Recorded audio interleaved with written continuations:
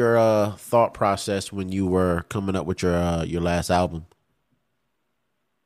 For all the brilliant things, oh man, a lot of times people ask me that, and they look at the album and how layered it is, and the concept and all that, with gentrification and cultural appropriation and all those things, and they're looking for like this really, textbook 100-page answer, you know what I mean, as to like how I came up with it and why I got there. And it's a really short answer for such a complex album. Can we curse on the show? Yeah, most definitely. Go ahead, man. Yep. Okay. I was just fucking fed up. Right. Like, it's that simple. I was just fucking fed up, man. Like, just, of my neighborhood, my community, my culture, all these things kind of being stripped away from me and the people who look like me. Right. And I'm just fucking fed up.